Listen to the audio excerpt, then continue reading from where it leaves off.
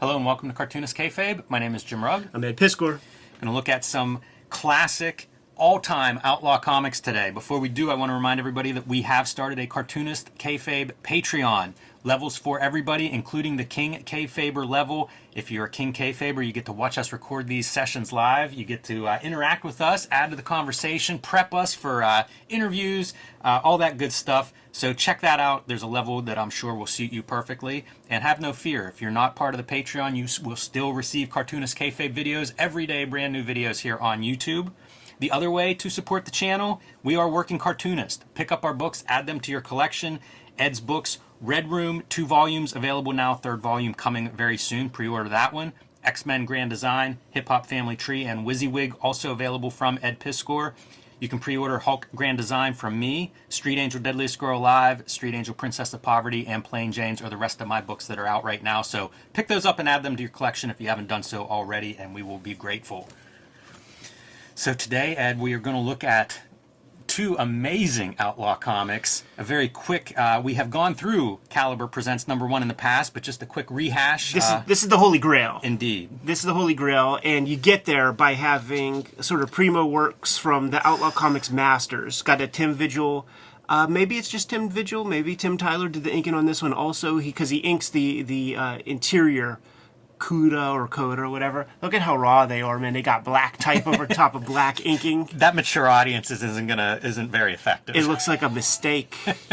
But then when you crack the credits, you got the first appearance of Crow by James O'Barr. You got... This is where we usually get some comments about, look how they're handling that book. Yeah. I got this hey, shouts to Duncan, man. Got this for $0.25. Oh, sweet.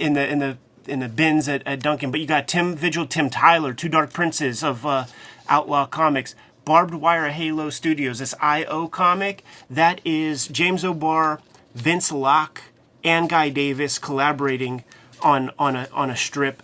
If you don't got the funds to go find you a Caliber Presents 1, you could get those James O'Barr comics from, I think, North Star. Original Sins, maybe, is where you could find that, and it's not too expensive. Yeah. There it is. Unbelievable. Man. This is like your start of the Crow. You know, like just random, talk about picking up like a random book and probably falling in love. Like, we look at a million of these kinds of books. You come across this stuff, it leaves a mark. It's something that stylistically you haven't seen before. Yeah. You don't know that it's going to go on to be what the Crow has gone on to be. 1989. But you can definitely, when something shows up that is original and different, it will pop. Look at the giant eyeballs and stuff, man. Yeah, I'm such a fan of that kind of panel. He through DMs and shit, he described that like when Eclipse started putting out mangas, Appleseed and shit, transformative. Like, so he wanted those big expressive eyeballs. This is a sick one, man. You got Vince Locke. It says he's inking over top of Bloodworth, but when Vince Locke is inking, it's like when Sienkiewicz inks. Yeah. Kind of becomes his thing, man. Like the stuff he did, he turned Guy Davis to an outlaw artist. But this is a story of like a pimp basically testing a chick. Like he sends a John up to her loft, and the John, his whole job is to try to get her off the track, and she stays on the track, and so the pimp's like, all right, I got a good hooker. Pretty dark. This is like, the outlier in as much as like we breezed through that one. I was doing a quick Google on the creator because he has a piece in issue 2, and he has 10 comics under his belt, like in and out of the game real quick. Mark Bloodworth, I consider an Outlaw Comics artist, man. Night Streets. That's a cool splash from page. Arrow Comics was one of the comics that I got real early from my uncle from his flea market purchases. He would just grab comics, and he just completely agnostic. Like, just if I see comics that look kind of cool, I'll grab them, I'll read them. That's a really good, that's my favorite kind of reader. Yeah. And there aren't that many comic readers like that. I feel like you're usually an oddball. Maybe you're a maker, so you're interested in seeing some technique on the page, in black and whites and different styles. But for a reader, I commend a reader that has that kind of adventurous reading. Yeah. So this is the Barbed Wire Halo Studio stuff, man. This is James O'Barr, Guy Davis. You could see Guy Davis in there somewhere. One guy does the tones. One guy does lettering and inking. It looks like James O'Barr's putting down the initial stuff because that's like James O'Barr faces. Yeah, even the some of the heavy brush ink makes me think James O'Barr. Yeah. Man, it's wild stuff. Yeah, I think this character's name is Danzig. It's a shame that a book like this doesn't go on to get the 200-page full-on. A couple years worth of these guys working together would have been amazing. It was supposed to like you could just breeze through the rest because we do have a video about this, man. I just wanted to give a quick glance, but in the back there's the plans of like what's coming. Maybe keep going. All right, last page. Dead World is going to be coming out. So this is like the further issues, and we'll be taking a look at issue 2. But somewhere in here, they're talking about an IO graphic novel that's like X amount of pages, and that just has never come out. Yeah. The Barbed Wire Halo guys just did not put that together. That's wild, because it says it'll be shipping in April or May. I don't know when this is, but I mean, like, it's not like 2 years from now, or, it seems like it must have been on its way, or at least they expected to, finish this thing up. So, yeah, it's a bummer not to get that, because that is quite a collection of creators. So this is the Holy Grail, but we'll be taking a look at a crown jewel of Outlaw Comics. And the way you get there is if you got 4 Dark Princes of Outlaw Comics in between the same covers, then you have a crown jewel. And it starts off, you got James O'Barr on the cover. If you just even flip the back, yeah, you got Dead World Vince Locke on the back in this issue. So we got a King Zombie story. Nice to see a little blown up Vince Locke artwork too. Yeah. And right off the bat, we start with the James O'Barr story here with Gideon. Doesn't it feel cyberpunk, this character? It does. A lot of his work kind of does. Yeah. He has that one that we looked at with like the Wile E. Coyote car comic. It feels like you could put that one into a cyberpunk category pretty easily. Kyle Garrett is, I guess, credited as the story for this. So I don't know exactly what that means. And then Randy Zimmerman doing lettering. So it's not 100% James O'Barr on the page, but man, it feels pretty good. Yeah, for sure. And Zimmerman would letter these other guys. He did some lettering in that first book. The story is, you got this character, and Gideon's, by the way, Gideon's pawn shop shows up again in Crow. Mm-hmm. Like, it's in the movie, it's a different deal. So, like, this Gideon's, it's like Monkey Paw kind of story. You go to this pawn shop and you could get your heart's desire, and they will concoct it up for you. This guy with the wild hair, he's a 200-year-old vampire that's stuck in the body of a kid. It's like, what was that Catherine Bigelow flick? Near Dark, where they never say the V word, but they're clearly vampires. Yes. And one of them is a kid who's like 200 years old, and would like to know what it's like to grow up and maybe hit puberty one day. Yeah. So Gideon, apparently, maybe you can buy more than just pawned items in this shop. He wants to make a deal where he can go back to being mortal and age a few years, and then come back to being immortal. Gideon doesn't believe that our vampire guy is anything, man. It's all talk. So the guy talks about, like, I was here, I was there, pulls off his fucking ear, and plops it down on the table. And with a little bit of, now you can hear it. and Gideon is thusly convinced that we can do business. So one of the cost, one of his teeth. Yeah, a little vampire tooth. And you could imagine, like, if this was like an ongoing series, like that vampire tooth might go into some other potion or something for somebody else. You got to have a bunch of like rat tails and hair from the head of a witch and shit like that. It's a classic crime character, the guy who sort of gets things, sources things. It's constantly, I'm doing a deal here, and then I've got some of this stuff that you need. Yeah. I feel like that's a staple. Yeah. And we see it, gets the potion, and there's some lady in the back who can make some stuff. And so now the guy is mortal. You will be mortal for X amount of time. Go on, enjoy your life. It's working. It works. Leaves the joint, and like a true monkey paw kind of story, gets run over by a truck as soon as he leaves the joint. Yes. Very nihilistic. Yeah, classic EC, let's give a little O. Henry twist at the end. Right. When people try to do EC stories, like, they always fail because you have to get the certain formula right. And bad things only happen to bad people, except for, like, the necessary straw man victim. But, like, the person who's the main person that has the O. Henry twist, they're never innocent. They always do something bad. Do you feel like this one did all right with the EC Comics formula? In a way, yeah. I mean, obviously, like there's all that like war crimes and shit. Yeah, I was gonna say he's definitely shown to be a bad guy that he was involved in. Yeah, it's just like it is missing elements though. You could breeze through this next strip because it really doesn't fit our rubric of outlaw comics, but it still has some compelling that looks imagery. cool, man. It has its compelling moments. You know what it misses, I think, more than anything? Black ink. Yeah, black on the page. Give me some more shadow here. Give me some darkness around these guys. And just take a look at the two Dark Princes of Outlaw Comics, Tim Vigil, Tim Tyler. Got to be a young Tim Tyler, inking here in the 80s, fresh out of Kubert School. Or maybe still a student. Yeah, possibly. Lots of stuff on the page, and this is one of those strips where, like, down to the lettering, they're trying to be interesting. This is so ridiculous, these eyeballs that double as boobs. Right. And and carry out, That's I feel like that's a Tim Vigil staple. Yeah, that does not, I don't think that's an accident in any way. I think Avatar put out a Cuda trade paperback that has all the... they definitely put out some Cuda. I don't know if it's new stuff, old stuff, all stuff. I don't know. Dude, one of the first quote-unquote graphic novels that Caliber puts out is, like, Andy from Mayberry on steroids. That's funny. I feel like I have Fugitive, which it looks like that's what this is from. Makes me want to dig it back out because that's ridiculous.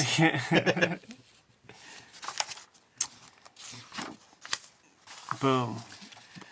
How about this? The Doom Patrol. Yeah. A Dead World tale. And it's written in, it's everything by Vince Locke. Yes. Even writing. So it's kind of cool to see Vince Locke. This is maybe, I don't know, a couple of years into Dead World and into Vince Locke's career. So you're getting a somewhat mature, very confident Vince Locke. And some of these zombie designs, like that four-arm zombie monster is very cool. You won't forget this, man. He takes stats from that image and just continues to blow them up. And it creates such a tone. Like, this guy, you have no idea how long he is freaking observing his prey. Some nice grayscale too, especially like in this woods where he's whiting out stuff to bring in rays of sunshine coming through the leaves. Very cool. This manga line like stuff is something I don't associate with Vince Locke. Yeah. And we've looked through like 2 issues of this now. It's the only place that I've seen this kind of effect. And you mentioned, with the Barbed Wire Studios guys like looking at that early manga. James O'Barr for sure. You're seeing it right here. Yeah. Because where else is this coming from? Totally. And our King Zombie was one of those breakout characters, a smart zombie. One of the first, maybe the first smart zombie in like zombie pop culture, and terrifying as a result. And these things are almost like his dogs or something. Yeah. It's just uncanny kind of imagery, man. And in King Zombie, like, so he gets a hold of a guy, and the guy is a rat. Like, the guy is totally narking out his fellow man, and is begging, like, listen, please, like, don't kill me. I want to be one of you. Hook me up. So fucking King Zombie snaps the dude's neck and takes a chomp or whatever, and is like, all right, man, enjoy being a zombie, but now good luck because your head ain't attached to your body anymore. Yeah. How does he put it in that last one? You'll have a hell of a time going about your zombie life with your head flopping about like a wet noodle. So and you even see a little bit of the expression on that guy's face of like, what have I done? Yeah. This is a bad deal. Any deal you're making with King Zombie is going to be a bad deal. But boy, look at the inks for like the foliage behind him, where it is just like dashed out brush lines and stuff for that. Same with the leather on like King Zombie's outfit. Sure. Vince Locke, man, really good in black and white. Little Moontrap preview, I guess an adaptation. It's interesting that they got that deal, like Caliber Press of reasonably untested talent, untested publisher, but it's not like it's Star Wars, it's some fucking Walter Koenig sci-fi movie. This is 1989? Yeah. How much does this remind you of Dark Horse Aliens? That Nelson version, because that would have been about the same time period, 88, 89. And you almost see even the aesthetic is similar, where you're getting the gray, the various screens and stuff to kind of add that gray to it. This whole enterprise, like Caliber Presents is, want to be Dark Horse Presents, and, you take the talent pool that you have and get them all in one book. Man, I always love these old Caliber comics whenever you come across like the Baker Street ad. Detroit Motor City Comics. Like, Outlaw Comics could be called something else, and it could be all Detroit related, because what a talent pool. And this is that earlier kind of Guy Davis that, like, you can get that Baker Street graphic novel if you can't find all the issues. And once Vince Locke gets his hands on Guy Davis art, it turns into Outlaw Comics. We should look through the Baker Street series at some point to watch Guy Davis become Guy Davis. Right. Because in the beginning, it's something, and It's by almost, the end, it's yeah. Guy Davis. Yeah, it's almost American manga looking Yeah. style. And then I really think it's the Vince Locke influence, because he carried some of those ticks over to like Sandman Mystery Theater and shit. Unless Vince Locke was inking him there too. Yeah, I don't think so. I think at that point, it's all Guy Davis. But it's just interesting to see him. He's so good. Yeah, within 200 pages. By the end of that, he is phenomenal. Totally. And you'll see it really show up. Like, Yeah. there'll be panels that are great early on, and then by the end, it's like every page is just banging. This Dead World graphic novel, probably my first Dead World, and possibly my first, like, something I was getting special from a comic book store. There was, like, a tiny comic book store that opened briefly, and I was able to, like, pre-order stuff a little bit, and I would see things like the Dead World collection and be like, oh, the first 7 issues? Because there's zero chance I was getting those. Right. You know, I wasn't going to find them anywhere, not at the flea market anywhere, anyway. And so whenever something like that would show up, it was such, like, manna from heaven or something that it's like, oh, man, I get this thing that didn't even think was possible. Young Jim Calafiore. Bumped into him in at Baltimore this year. Yeah, I don't know this comic, but like there's that Camelot something or other, or maybe it's just called Camelot from Caliber. That's another one of my comics from my uncle that, like, he just grabbed comics and passed them on. He's very rough. He's rougher than this. I would imagine, like, looking at that piece of art, it's way more sound than the Camelot stuff. So I have to imagine that Camelot thing is earlier than this. It's so ambitious whenever you're starting out to do, you know, like an 88-page square-bound graphic novel, to do a miniseries. To do a whole issue is just like, you know, you might be able to draw like one nice picture, but to put that together for 20 or 30 pages. It was considered a joke. Like in all of the how-tos and, like, writers doing, like, their little thesis on, like, how to get into comics, like, it would always be a joke. Oh, don't think that you're going to be doing, like, a 500-page graphic novel to start. Like, you got to start small and maybe in anthologies. And now it's just like, nah, dude, you better disappear for 5 years and make your 500-pager if you want to make some noise. Yeah, I always feel bad for, like, a young cartoonist that's what you're saddled with now. Yeah. Because, like, how much do you change in your first 2 years? You know, That's to it, try man. to be consistent like that just seems impossible. Hey, it says Caliber, coming in Caliber Presents, I assume issue 3. They have another I.O. listed. And I don't know if that's in there or not, but I would love to see some more I.O. if it's out there. Yeah, there's 2 I.O.s, and like I said, they're all published in that Original Sins comic from North Star, or the one that's called, like, James O'Barr comics. There's like 2 solo James Pink. O'Barr comics. Yeah, Pink Dust Yeah. has some stuff. And so I think the other one is in there, and that's all we get. I think he said that, like, there's a bunch of unfinished pages that he Be has. curious or to they even have. see those. You Totally. know, what kind of state they're in and how much they're getting passed around. So here's the question to the kayfabers, man. You know the rules. Crown Jewel of Outlaw Comics requires 4 Dark Princes of Outlaw Comics to be within the same covers. Name a couple. Like, is there a Crown Jewel in the North Star Splatter series or any of those kinds of books, man? Is there a Blackthorn comic out there? Is there an Avatar comic? Is there a great Dark Horse Presents issue? Sure. That's loaded up with this kind of talent. Yeah, I don't know. I'd be curious to see those kind of answers. It's interesting, man. All these publishers up to, like, even the late 90s would have some kind of anthology of this sort. Yeah. I mean, it's you got to road test your rookies, and if you're lucky, man, you got a breakout. Like, Crow hit the ground running really, really fast, man. We're gonna have to look at some of these kinds of anthologies, because I do think there's some good stuff out there, and who knows, maybe some ideas for future projects from us. Yeah, that's true, man. You good to go, Jimmy? Yeah. Kayfabers, like, follow, subscribe to the YouTube channel, hit the bell. We'll notify you when new vids are available, and gotta let you know that we have a Patreon going on right now. I saw a couple of copies of That Caliber Presents #2 floating around on eBay, and they're probably gone right now, man, because the King Kayfabers who are watching right now, if they want it, they're scooping it up. But Jimmy, tell the people what you have out there, man, to help keep these vids coming.